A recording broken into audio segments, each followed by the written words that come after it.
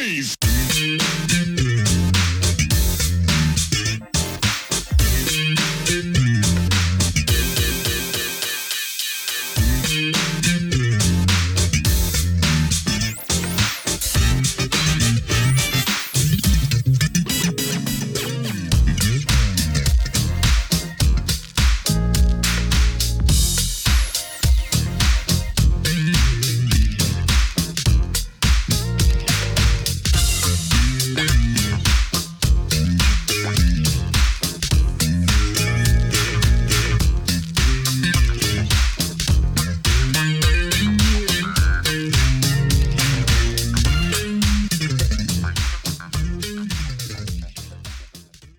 Hello and welcome to another edition of Truth and Rhythm.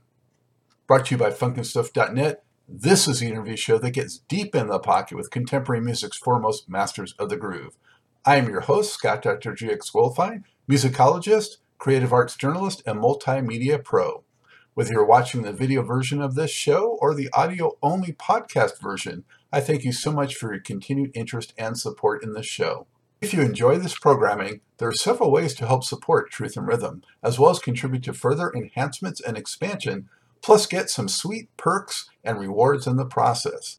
First, subscribe to the Funkin' Stuff channel on YouTube, which is where Truth and Rhythm lives, and be an advocate by spreading the word among fellow funk, jazz, and R&B music lovers. Second, join Truth and Rhythm's new membership program through Patreon, which features 3 tiers for truth believers, truth seekers, and truth crusaders. You can also submit a direct donation to the cause anytime at FunkinStuff.net.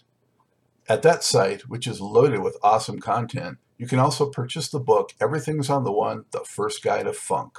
Shop for official Truth and Rhythm and Funkin' Stuff merchandise, and use the Amazon links for all of your online purchases, which allocates a percentage to this show. Sponsorship opportunities are available as well. Contact me directly at scottg@funkinstuff.net. For those of you who go the extra step in supporting the show, you have my heartfelt gratitude for allowing us to continue to shine the light on those special artists whose quest is to find truth in rhythm. I'm delighted to welcome to the Truth and Rhythm Mothership funk and soul saxophonist and singer Sir Waldo Weathers, best known for his 15 years as a member of James Brown's band from 1993 to 2008. Other artists he has worked with include Charley Pride, Johnny Taylor, and Phil Collins. He's also recorded and performed under his own name, as well as leading groups called the Funk Circus and the Classic Soul Orchestra. He currently heads up the James Brown band that also features longtime Godfather of Soul bass player Fred Thomas, singer Cynthia Moore, and trumpet player Holly Ferris. And we also have Cynthia and Holly with us today. So greetings, everybody. Thank you for joining the show. Thank you. Thank you for having me. Yeah. Hi, Cynthia. I didn't know you were here. Finally. Yeah. Well, so we overcame some technical hurdles, but, we're here and we're here to talk about the funk and music. And I gave some background on Waldo. Cynthia, do you want to give us a little bit of background on yourself? Well, I reside here in Buffalo, New York. Been here basically all my life. Been singing since I was a baby. I mean, literally a baby. Started out in the church and got my gospel roots and things like that from church. And I don't know, I've been professionally singing for I'd say over 50 years now. I hate to say that, but it has been over 50. That's sad, but it's happy. For about over 50 years now. I'm proud of that. I shouldn't say sad. I'm proud of that, Yeah, you're an old woman. That's all right, but hey, that's for another show. Anyway. Well, it's so good to have you. We'll get more into some of those details. Thank you so much, Holly, what about a little bit on yourself? Went to school and graduated from college with a degree in music to teach, and then I decided I didn't want to teach, so I joined a band, moved to Nashville, and while that band was on tour, James Brown heard the band and hired me. That was in 1975, and rest is history, so they say. Yeah, we're going to get into that history. Been looking forward to it for sure. Where's everybody at today? I think you already told me, but so that viewers know, we've got Cynthia, you're in Buffalo, right? Yes, Buffalo, New York. And that's where you hail from, correct? Yes, yes. Okay. And Holly, you're from in Nashville, right? Nashville, Tennessee. Yes, sir. Yes, and is that also where you're from originally? Originally from Missouri, but yeah, I moved to Nashville in 1973. So yeah, so I consider myself a Nashvilleian, or Johnny Cashville, Johnny Cashvilleian. Music City, yeah. And then from across the pond, we have Waldo. You're tell the folks where you are today.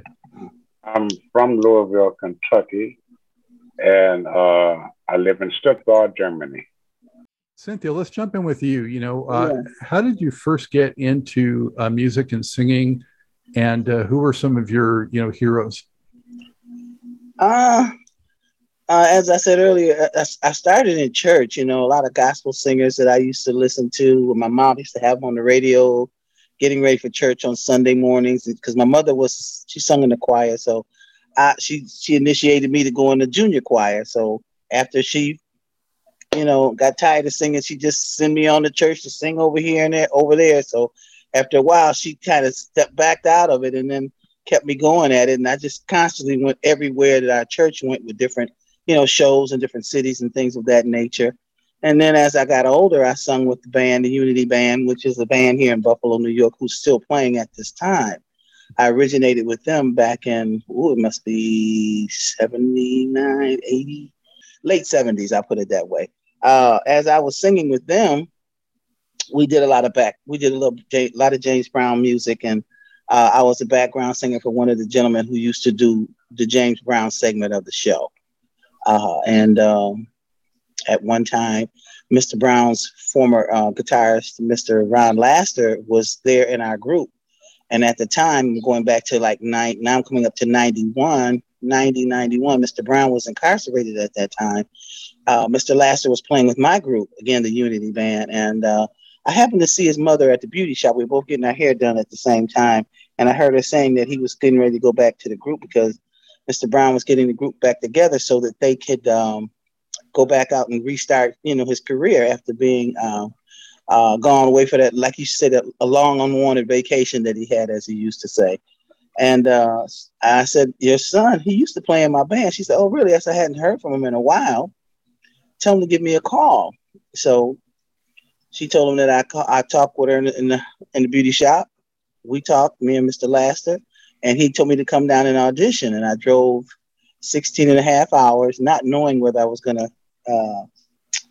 be a part of the group or not. And at that time, another vocalist that is part of the Bittersweet group with Mr. Brown, named Lisa Rushton, was one of my background singers. So me and her both went together, because we're both from Buffalo, and we drove down to audition for Mr. Brown. He didn't know we were coming. We didn't know if we were going to even meet him. I'd submitted tapes, and he'd always say, to Mr. Laster, okay, I got the tape. I hear, but I don't see it. She's not here, and he happened to be getting ready to leave to go to LA to audition young female vocalists to put a group together. And we just happened to get down there before he did that. And we both auditioned, myself and Miss Rushton. And he said, where are you guys from? We told him, we're Buffalo, New York. He said, oh, you're the young lady that was on the tape. I said, yes, sir. So he asked me to sing a song. I sung Home by Stephanie Mills. He asked Miss Rushton to sing something. She sung Vision of Love by Mariah Carey. And he said, you girls sound pretty good. And he said, yeah, I sound like that. Yeah. He said, but where you say you were from again? It's Buffalo. He said, yeah, that's what I thought. You said Buffalo. He said, how'd you get here? He said, we drove. You drove? I said, yeah, we drove. You drove all the way down here? I said, yes, sir. Yes, we did. He said, that's 16 hours. I said, no, 16 and a half. And the rest kind of was history, because he asked us if we had passports. And, he said, if you don't, you better get them yesterday. So he hired us. And Wow. that was in 91 to present. So still with the group. When I think of Buffalo, I immediately think of, Rick James, Stone City Band. Did you Yeah, ever cross paths or meet any of those guys? many times. Some of the musicians are still here in the city. And they do. They have a funk fest every year here in Buffalo in remembrance of Mr. James, and also some of the band members. I played with some of them as well. When I won the Buffalo Hall of Fame, a couple of them played for my in my songs in the when they give you the gift. Prior to that, they asked you to do like 3 songs, and they played for me when I was nominated that year, and I thought pretty highly of them to do that for me, and they were happy to do it, and I was happy to have them. So, yes, You got a little bit of that James and James connection, James Brown and Rick James. yes, I do. Well, thanks for that. Yes, Holly, what about you? What were who were some of your what inspired you? Who are some of your heroes with the instrument? Well, I got inspired by my band director in grade school to play trumpet, and I thought it'd be easy because it only had 3 buttons, but that's a big mistake. And I got good enough to get a scholarship to go to college, and which I did. And then after that, I taught school for a year, and then I was drafted in the U.S. Army during the height of the Vietnam War. But luckily, I didn't have to go. And then after that, I came back to school and got my master's on the GI Bill. And then in the meantime, we formed a band in college, and we were playing weekend. We were the busiest band around there. And after I graduated, it was just a perfect timing that everybody in the band was sick of being around where we were, which was Missouri and Arkansas. And we decided to move to Nashville and become famous. So we did that part of it, but we didn't become famous. But we did move to Nashville and became a show band, and that's when James heard our band and hired me. And then later I got our keyboard player and sax player out of the band. So all of a sudden there's 3 white guys in an all-black band. Mm-hmm. So, yeah, that's how that went. And then after James went to prison, I toured with Steve Winwood. And then after Brown passed, I was hired by Joss Stone. Mm-hmm. And one of the other horn players was hired. She had done a few things with Brown, and she loved Brown. He loved her, so she thought it'd be great to have a couple of his horn players with her, which is what we did. Thank you. Waldo, welcome back. Before you dashed off, I was going to say, I'm pretty sure that you're the only sir that has appeared on Truth and Rhythm. And before we get into more of your musical background, I'm just curious, how did you attain that title? I'm curious about how I've done a lot of shit, but I was playing a gig in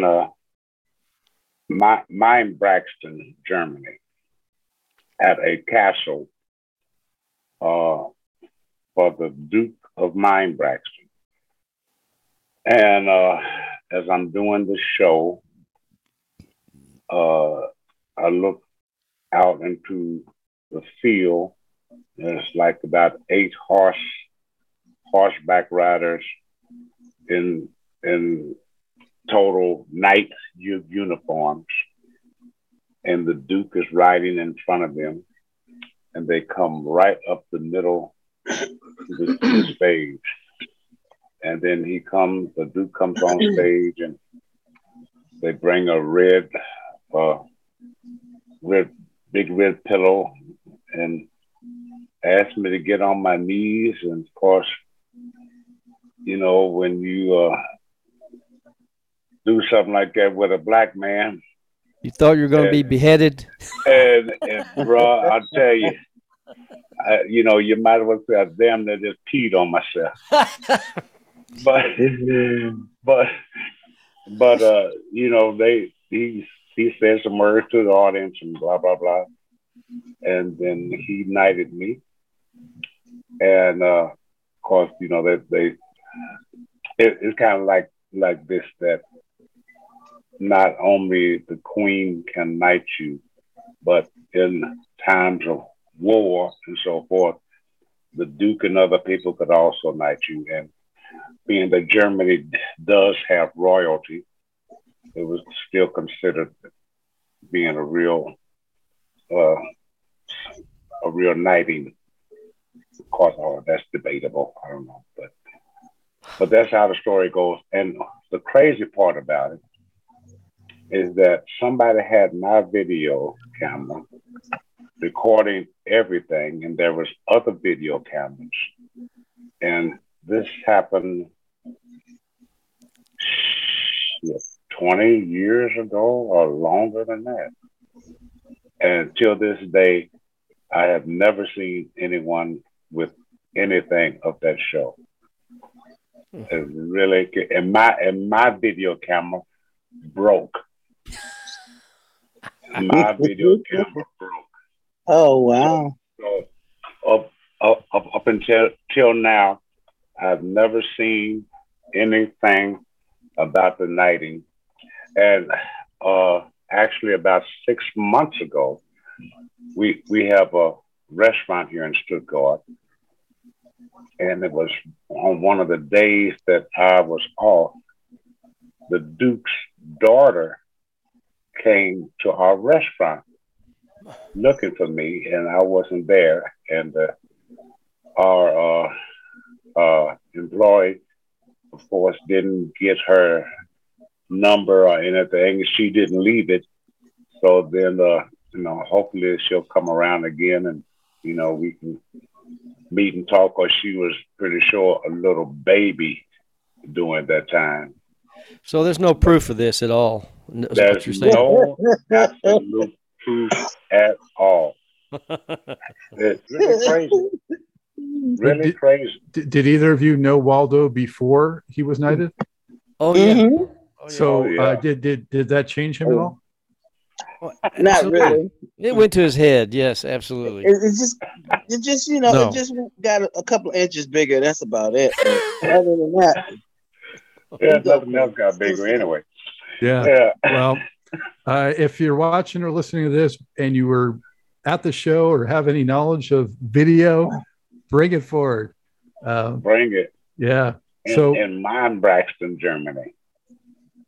Yeah. So then, Waldo, musically speaking, what drew you to saxophone, and who are some of your heroes and inspirations coming up? Well, I actually started off on piano. My mother and father were. My mother was the pianist in church. My father was the jazz organist. And so I automatically just took to piano. And then I moved from piano to drums, from drums to bass fiddle. And bass fiddle was a little awkward walking back and forth to and from school. So that didn't last a long time. I still managed to learn how to play it. And then clarinet. And then finally, Mama bought me a saxophone. And then around the age of 12, somebody knocked on my door and said that they heard about me playing sax and wanted me to join their band. And it was like, Mama said, okay. The guy said, I'll take care of him and everything. And he owned a barbershop down in the West End. And so he took me, and that was it. I started playing R&B and soul and the little bars across the track and the gun shooting and everything, and a lot of stories about that, but that's for another show. Well, who are some of your favorite saxophone players? My absolute favorite, but I don't try to to mimic him is I'm gonna say Gerald Albright, and then comes David Sanborn, and then of course Maceo. But I kind of still just drift off into doing my own thing. I don't really try to mimic, anybody except Holly. But that's it. I just kind of try to stay in my own lane and do what I do. But I'm not a jazz player. I'm more of what I call myself a melody player. I play melodies. I play around with melodies. I'm a sax player that sings on the horn. Mm-hmm.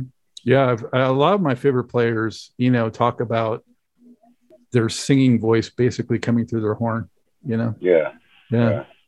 I want to ask everybody, but I'll start with Holly. How did you first meet James Brown, and what was your first impression? Well, when I played with bands during college and whatnot, we always did James Brown songs, so he was like a hero of mine, and it was just unfathomable that I could ever meet him. But he came in the bar where we were playing, that band I was talking about that moved to Nashville, and he heard the band and hired me on the spot, and I was like, "You got to be kidding!" And it just so happened that it was the band. The band had been together 4 years, and it was our last week together. We were breaking up. So when he came in and hired me, I was like just over the moon over that. Couldn't believe it. It's like. And how many years was that? How many years? What has it been? For Brown. 23 years I was with him. Yeah. So that was 1975 when he hired me. Oh. Yeah. Wow. Did you do any studio work or just performance? Oh, yeah. We did some studio work. First album we cut was Get Up Off That Thing. And that was quite different because I'd been used to, like most sessions, you go in, you put a rhythm track down, and then you put horns on top of that, and then you put the vocals on, you stack stuff, and that's how you do it. But we were just all gathered around a mic, and he counted it off, and there we off to the races. And we're like, what? This can't be, what? And the funny thing was that Get Up Off That Thing was the song, and he was teaching it to us, and we were just kind of fiddling around in there, messing around, trying to learn some horn parts and figure out some stuff. And we got the groove going for a little second there, and then all of a sudden he says, "Roll the tape." And we said, "What do you mean roll the tape? We hadn't even played the song yet." And he counted it off, screamed, and all the needles on the board pegged, and we cut it. First and only take. That was it. Yes, he's a master of first takes. That's funny. Yeah. Who was the primary horn arranger at that time? I guess I was. Yeah. Yep. But yeah, we just kind of did everything by ear. We didn't normally write out parts, but sometimes I did. But mostly it was just head charts. Just make up something. Who was in the section then? PJ, Joe Poff, Sinclair, and me, and Russell Crime.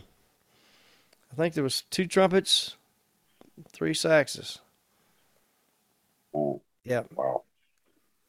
Did you know all the repertoire going in, or did you have to learn some of it after I had to learn some you? of it because his repertoire was like into the hundreds of songs, hundreds, literally. And to this day, I still hear a song of his that I never heard before. I'm like, me too. What? Yeah, right. Yeah. Well, yes. Yeah. He had Really a huge, vast repertoire, but yeah. But you know what gets me? Is that if you look at his albums, he'll have a different album with the same songs. Yeah. And maybe 1 or 2 different songs. But at the same time, like Holly said, every now and again you'll hear a song by him that you never heard before, and you don't even know what damn album it's on, if it's on an album at all, Right. and they just come up.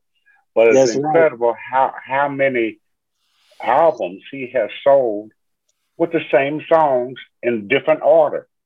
Right. Well, you know, he cut. Or revised, you know. Yeah, Right.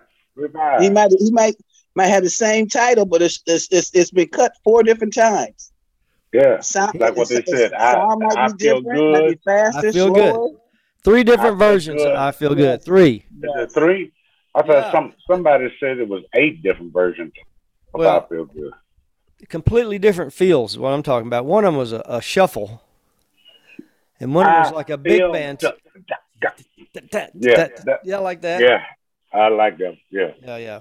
So yeah, he really messed with that one, but he got the right one. He put out the right one. Yeah. It's quite a complex discography for sure. Mm-hmm. Were you also there, Holly? For Body Heat, and that, yeah. That's one of my favorite tracks from that period. In that period of time, we used to go in the studio at least once a year and cut an entire album in 2 days. I'm talking finished. Cut all the tracks, mixed it, everything, finished. Because I think at the time he was getting like $50,000 an album from Polydor. He'd say, I need some money. Let's go and cut an album. Cut an album in 2 days, and there's 50 grand in his pocket. But yeah, he came up with some good stuff, though. He did. Yeah. It wasn't trash.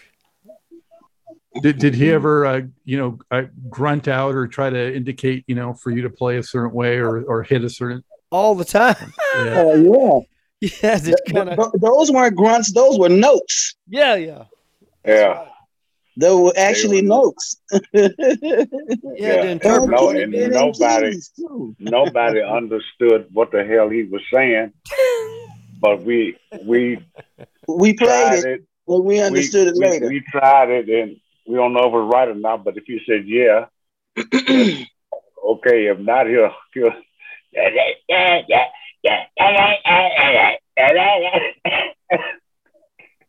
it's funny cat. Yeah, I had Martha High was on recently. I don't know if you guys saw that show, and I don't know if you got a chance to work with her at all, but it was really funny hearing her impersonate James Brown. Yes. Everybody know Miss High. Yes, we do. Yeah, I got some stories about her, but I don't think they're suitable for television. Anyway, appropriate.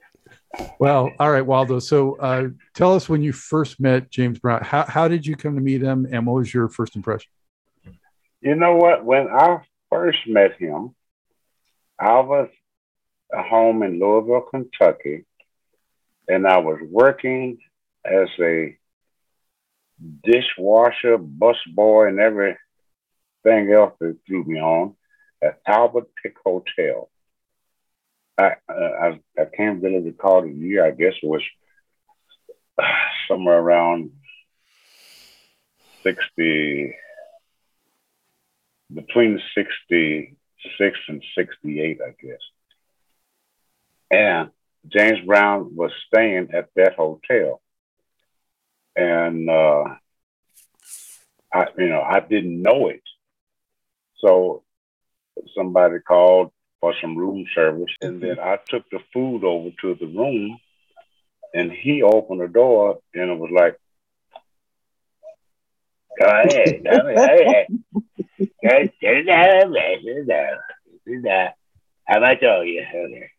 Thank you. God bless. And that was the first time, and it's like I walked out of the room. He had a lot of the band was also in was like my mouth just kind of hung open for the rest of the day. And then I guess it was that time, I'm not really sure, I went to see him play. It might have been the same night. I don't really remember when it was. But when I went to the show, all I remember is that Bootsy was playing bass. I don't really know what year that was. Holly, do you? By 69. So anyway, one of the horn players, and I don't know what horn player it was, but they knew that I played baritone, and they approached me about taking a gig playing baritone. And it's like, and he kind of gave me the info and everything. And I basically said no, because, okay, like in 69, 69, that makes sense. 69, I was playing with a local group there in Louisville, and I was making more money than the cats in the James Brown band was. Why should I go travel with this guy and make less money than what I'm making? So I told him no.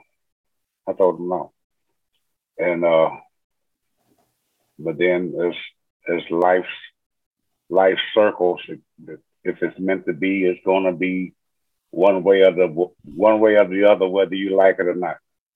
You know, God's going to put you where you're supposed to be sooner or later. So it happened. Sweet Charles came up to a gig. I was playing a New Year's Eve gig, and he came up and said, and you know, I just always have to think, hey man, give me a gig. And he looked back and said, you know, me and Brown was talking about a baritone player the other day. I talked to him. And so we went ahead and done the gig probably about 6 months later, because it was in the summertime. 6 months later, he came to another gig I was playing right at the last note and walked up to the stage and said, hey, remember that gig we was talking about? I said, yeah. He said, you got it. He said, here's a number, call the office in the morning. And it's like, are you shitting me? You know, and it's like, I got the gig and that Brown hasn't even heard me. And so, but I called the office, you know, gives me the information, and they send me a ticket to come to Augusta. I go, where we have rehearsal at the Princess Hotel. I mean, the Princess Theater. And I play with the section, because, you know, for whatever reason, they all had some charts out on some songs they were doing. And of course, I cannot read. So, but I knew the song, I knew of the song. And so I just played what I thought fitted. And Brown said, it can't play. Don't even need a chart. He knows the song, y'all got charts. Still don't know the song. Mr. Weather, welcome. It was so funny. Welcome to the Valley. And I think that when we went to Australia for 7 weeks. And that, you know, that was really crazy. Really crazy. So, you know, that's my story. I'm sticking to it. Wow. I wanted to ask you, Yes. you know, could you share with us one or two of your most unforgettable experiences performing and working with James Brown?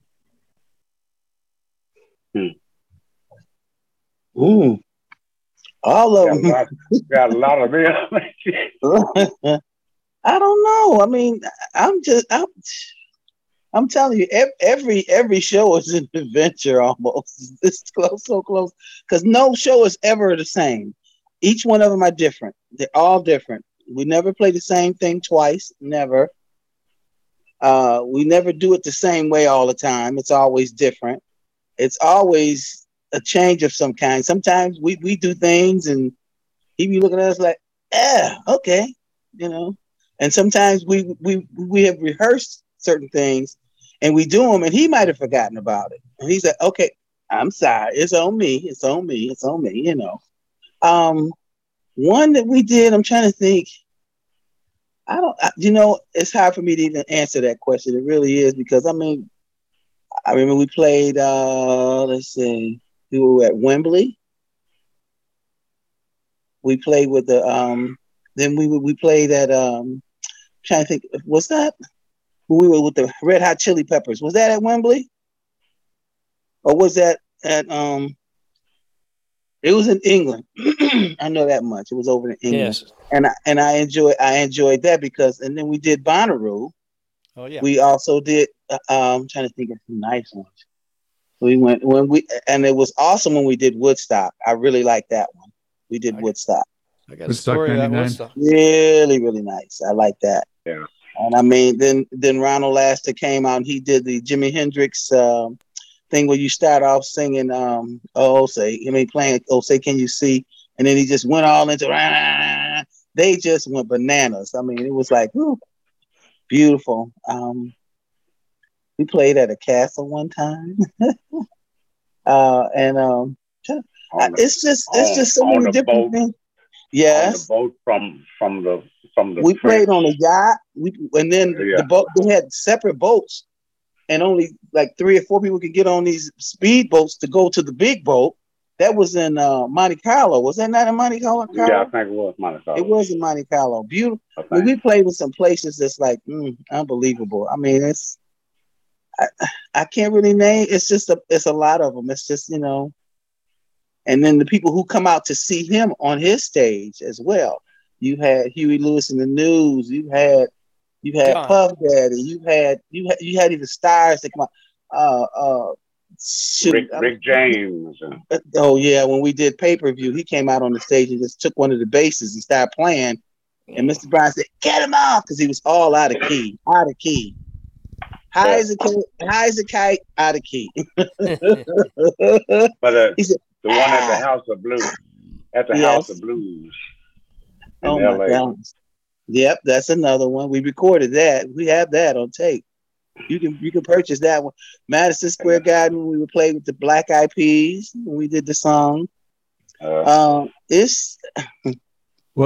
Cynthia, what was your favorite 1 or 2 songs to perform yourself? Myself, when I did Georgia with him, or when he sung "If I Rule the World," he would never let you sing but maybe a sentence. Mm-hmm. Can't take that shine from the boss, but it's beautiful all the time. I've always liked those 2 songs because I got a chance to. And then "Nighttime Is the Right Time" by Ray Charles. That was a highlight. That was a good highlight. Miss Moore sung that. She sung that song. And then sometimes I would grab him around the waist and wiggle him and like pick him up. He said, "Let me down, let me down." Don't do that. It was just part of the no ma'am. What year again did you first work with him, Cynthia? I started in 91, early 91, right after he came out of incarceration, right after that. So until 2006 and his passing, but still with the band. Was he still strict and looking to find people and stuff like that after he came out of prison, or was he? Oh, definitely, yes. He would check our fines, and we would have Christmas parties with him. All the fines at the end of the year, the Christmas party, he paid for it. Paid for part of it. Mm-hmm. Our annual Christmas parties, you would pay for part of that party. You wouldn't know. You worked with him before and after, right? Yes, sir. So any changes that you noticed in just the way he conducted business before or after? Not really. He was the same guy. And there was no difference. He was just as strict as he always was. And and he was all about business. That was his thing. So he wanted it right, his music right, and if he wasn't, then he'd let you know about it. And occasionally he would find you. He did flash the fives, 10, 15, 20, Mm-hmm. 25, 30. I remember Ron Laster was on stage one night, and he was looking at some girl out in the audience, and James started flashing him. He flashed him for about 5 minutes. It ended up like 300 something bucks. Ron never looked at him. You had to keep your eyes on him at all times because you never know what he's going to do. Yeah. So, yeah. I'll throw it at you, Holly. Is there one or two shows that just stand out for whatever reason, whether it was, like the largest crowd, whether James did something that he didn't do on other shows, whether, I don't know, you had your family there, whatever it might be? Well, we played on the Grand Ole Opry. That was pretty unique. I had my family there for that. Yeah. And James was happy to meet little Jimmy Dickens, who was one of his Jimmy heroes. Dickens. Little Jimmy Dickens. Yeah. James knew all his songs. Yeah, but one of the most memorable concerts we ever did was in Modena, Italy, when James sang with Pavarotti. Yes. The symphony orchestra. And in Georgia. Remember he jumped in the pool? Well, I was going to go there next. Okay. Oh, okay. Gotcha. All right. Anyway, him and Pavarotti sang Man's World. They swapped off. Yes. Pavarotti was singing it in Italian. James was singing it in English. And it was so good, I started crying. I couldn't help myself. And I've never done that before, ever. But it was so emotional and so perfect. It was just it was mind-blowing. Absolutely. Wow. Yep. Wow. Do you know approximately what year that was? Wasn't that in 2005? Could have been, yeah. It was right before Mr. Brown passed. No, way before that. Was it way before that? No, I mean, I'm sorry, not him, but I'm talking Mr. Pavarotti. Shortly after that, he did that. He passed. Oh yeah. Yeah, right. Because wait a minute, Pavarotti's mother had passed the day of the concert. No, I didn't know that. Yeah, his mother passed the day of the concert, if I remember correctly. Yeah. Wow. Yeah. Show must go on. Maybe that's why everybody was so emotional. That was a beautiful concert, though. Yeah. You can look it up on YouTube. It's there. Trust me. It's beautiful. Absolutely gorgeous. Orchestrated, the violins, everything. Beautiful. About 100 strings and stuff. Crazy. Yes. And everybody there, Sting, Grace Jones. Oh, yeah. What about Michael Jackson? Was he ever any of the shows that you guys were part of? Yeah. The BET Awards. Yep. They were giving Mr. Brown Lifetime Achievement Award with BET. Yeah. And he surprised him and threw a cape on him. Yeah. So, Waldo, you were talking about some incident with a pool or something. What's a show or two that stands out for you? What Cynthia was talking about in Georgia, country Georgia. What we did the last song, Sex Machine, because everybody knew that James Brown couldn't swim, and where the stage was like an Olympic-sized pool, and the stage was on one side of the pool, and the audience was on the other side. It was so crazy. We were so far from the people, but it was a great show. And before the song ended, all we know is that James Brown, shoes, clothes, and everything, jumped in the pool. He jumped in the pool, and the backup dancers, the two girls, they was like Navy SEALs. They jumped in right after him. and then I turned around, and then I think Holly jumped in. One of the drummers jumped in. Some of the singers jumped in. Some of the guitar players put that shit down and jumped in the pool. And everybody that jumped in the pool got a $200 bonus. Cause that left me out because I can't swim and I wasn't getting in that. Me too. Me too. Miss Mud, why'd you come in the pool and say that? I could mess up my hair, Mr. Brown. It was enough people in there, you know. I'll never forget that. Them was it Cheryl? Well, one of the singers, Sherry and Heather. No, it was what is it? Dara. Dara was the one that went in there and got him. Dara went in there and went up under and pushed him up. They was in there like Navy SEALs. Yes, they got in there and got him because he was sinking. He couldn't get up because the water filled up his boots and was holding him down. He had on cowboy boots. In the deep part of the water. You know, that's what drugs get you, son. You go in the deep part of the water and you know you can't swim. And the audience went bananas. They went crazy. They went crazy. That was it. It was crazy. Yeah. That was it. Surprised you can't swim, you know. I mean, working up so much sweat when performing, you should be used to all that water. Not that much. Not that much. Yeah, boy. That was my big remembrance. There's much more to this great Truth and Rhythm interview. Just continue on to the next part of the episode. Also, be sure to subscribe to this channel. If you've already done so, please share it with friends. And become a member by joining Truth and Rhythm on Patreon or consider donating at funkinstuff.net. Thank you very much.